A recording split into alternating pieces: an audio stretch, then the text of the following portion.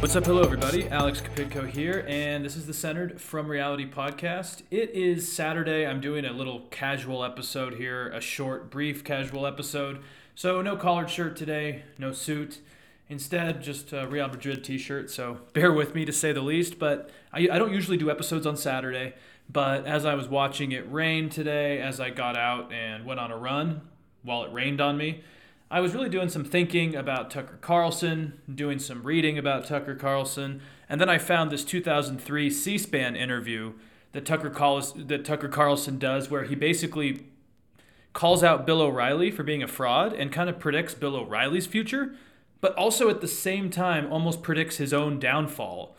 Almost 20 years later. So I'm going to play the clip, and then I just want to go through why Tucker Carlson, more than other propagandists these days, why he actually really confuses me more than others. So let's watch this minute video, and then I'll just get into some thoughts, and then we'll get out of here. Another quote from your book: Bill O'Reilly's success is built on the perception that he really is who he claims to be. If he ever gets caught out of character, it's over. That's right. I say before that Bill O'Reilly's really talented. He's more talented than I am. He's got a lot more viewers than I do. He's a better communicator than I am. But I think there's kind of a deep phoniness at the center of his shtick. And again, as I say, the shtick is sort of built on this perception that he is the character he plays. He is every man. This kind of he's not right-wing. He's a populist. This kind of Irish Catholic populist fighting for you against the powers that be. And that's great as a shtick. But I'm just saying the moment that it's revealed not to be true, it's over. The moment he gets caught, slapping a flight attendant on the Concorde for not bringing his champagne fast enough, or barking at, one of his subordinates to take the, brown M&Ms out of my bowl and get me a bottle of Evian, or something like that. The second that makes Page Six, it's over, right? Because the whole thing is predicated on the fact that he is who he says he is, and just nobody is that person, especially not someone who makes $1 million, or many millions a year, as he does. Huntington Beach, California. The reason why this video is so fascinating to me is because it actually gives me more questions than answers. And 20 years ago, you just see a very different guy. His transformation really fascinates me, and it also confuses me. You see a guy who, first off, calls out Bill O'Reilly's bullshit, but in a way also predicts his own downfall. And he understands what is wrong when you play a character on TV that is out of touch with your real-life persona. Of course, you jump forward 20 years, and this is exactly what he has done. So this gap of the last 20 years, a lot has changed in this guy. And I guess I would say that, I've never been a giant Tucker Carlson fan, but prior to Trump, especially, I always found him somewhat palatable. He sometimes had some good thoughts on issues. And he was not a grifter. He was not as much of a liar. He was not a propagandist. He was just that kind of establishment conservative who had ties to the Swanson meat family, so he grew up wealthy, and he was a California conservative, right? Kind of a Reagan-esque California conservative, boat shoes, living down in Newport Beach, or I think it was San Diego actually, but you get the drift. He wasn't some populist middle America conservative. This was a Sperry topsiders on a boat down in Southern California conservative. And I remember also his early stuff. He would go on C-SPAN first off, which you would never see him go anywhere off of Fox News or the Daily Wire or any of these conservative media ecosystems. And back in the day, though, he was hesitant towards authority, hesitant towards grifters.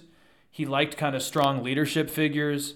I even remember when he was pro-McCain, and that to me now just seems insane because he's been touting conspiracies from a guy who literally despises John McCain more than anything.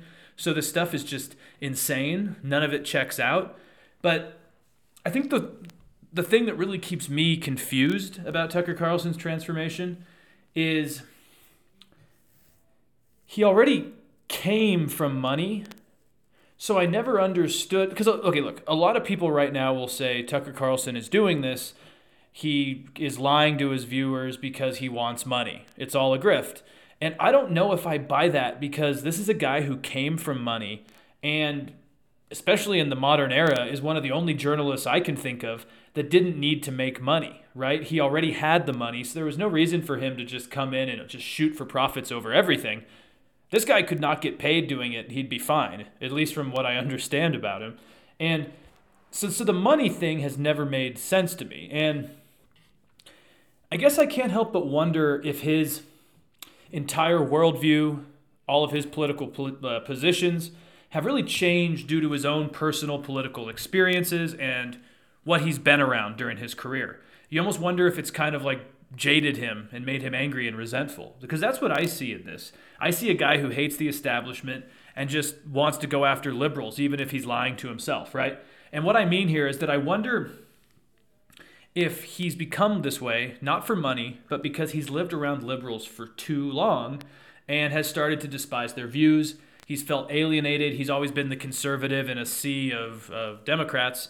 And when you get alienated by liberals, you feel like you don't belong with them. Maybe they make fun of your views.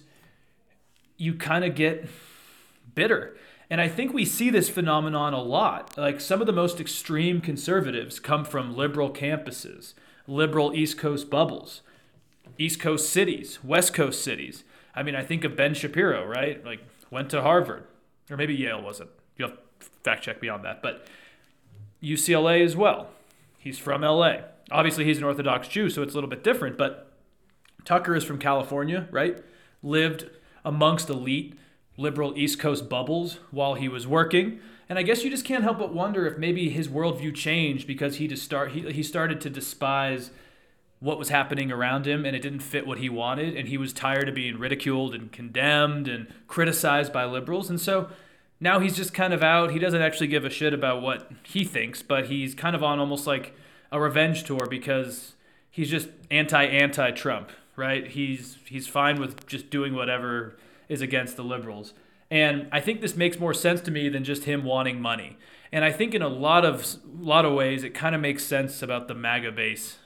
Like, and not all of the MAGA base, because as I've talked about, there's different reasons and different categories of why people vote for Trump. But I think in the case of some voters, it's not because they actually love Trump. They probably see through it. They know he's not morally there, but he's a bulwark or a middle finger or some sort of wall between the liberal society they see is ruining the country and what they themselves connect with. And I don't agree with this worldview because I think that Trumpism and potentially DeSantisism are much worse than whatever's happening in coastal cities.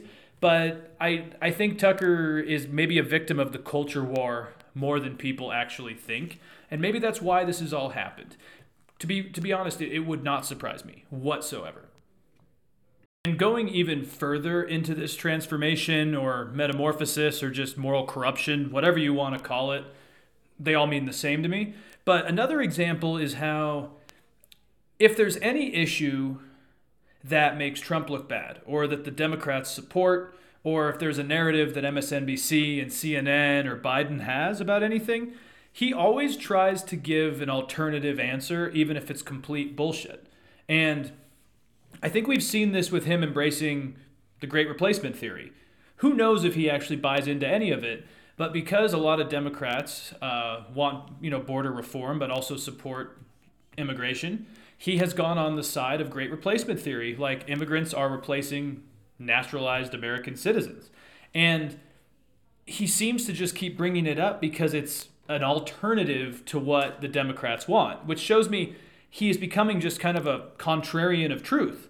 Same thing as with January 6th, right? Like, this is a guy who probably 20 years ago would have been shocked, just would have been mind blown if anyone tried to do this to the Capitol. But because it makes Trump look bad, because Democrats are going after Republicans about it, and because it kind of is troubling for his entire last 4 years of rhetoric, he's now producing that Patriot Purge documentary, which is how this was a giant false flag that locked up innocent Americans. He's gone down just quite a rabbit hole of just providing fake news just because he always is against the popular opinion. And that's my issue with contrarians and skeptics in general, is that they're always so willing to be behind and against anything that even when it's just obvious, they still have to go against it. And I think that's kind of dangerous when you have this post-truth era that we're in, where his rhetoric is actually causing people to believe just crazy shit. And I think that's kind of why we are in the situation that we're in now. And I don't think he will, really ever get into serious amount of legal trouble or anything for this, but I do think there could be actual blowback maybe from viewers. And the reason I say all of this is because I think a lot of people, both on the right and the left, think that Tucker is going to survive this whole thing, just because even though we watched that C-SPAN video at the beginning of him calling out Bill O'Reilly for being a character and saying it's going to backfire, I think a lot of people think that Tucker's calculated that things have changed and we're in such a weird media ecosystem that he can survive this. And I could be wrong, and maybe those people are right, and maybe he will survive this. But I actually think that there might be blowback, and Tucker's playing with fire here, especially now Kevin McCarthy as well, sending him that January 6th footage. I think all of this is actually playing with more fire than people think. And the reason I say this is because if Tucker was the only guy on TV who was playing this character, I think he could probably get away with it because there would be no blowback, there would be no alternative narratives, there would be no other figures calling him out that people trusted in the MAGA right. But the thing here is that there's now an entire ecosystem on places like Newsmax and OAN, and these commentators sometimes believe it, and their viewers believe it, and you can have like the Eric Bowings or the Scott Kellys or whatever his name is or Greg Kelly, I believe it is, on Newsmax. You have these guys who actually believe all this stuff, and they can come out there on the air and say, hey guys, like, behind the scenes, Tucker is pretty much a never-Trumper. Him and Don Lemon pretty much have the same views about Trump, and he's lying to you guys because you think you're stupid. Like, what I mean here is that I think there's enough other people doing the same thing that Tucker's doing that they actually might be able to pull people away and turn the audience on Tucker. And I think he's gone too far this time. I really do. And of course, they will try to cover this up. He is the #1 cable show in the nation, so there's always the chance he survives this. But when you have Newsmax and OAN with like actual crazy believers on it, I think it's easier for them to turn Tucker's viewers to a different network, and they say Tucker's a grifter. He's lying to you, and he's actually a never-Trumper. So anyways, I think Tucker's whole journey, if you want to call it that, has been really fascinating. I've been following it just because since he's gone kind of down this rabbit hole of conspiratorial thinking, it's fascinated me, and now these texts have kind of just proved to me what I've thought all along. And will he survive this? Let me know. You can find me on Apple Podcasts, iTunes, Spotify, Podbean, YouTube, Twitter, what else there is. I'm sure there's more. But anyways, daylight savings tomorrow. I got to get up early. Enjoy the rest of your Saturday. And let me know what's up with Tucker.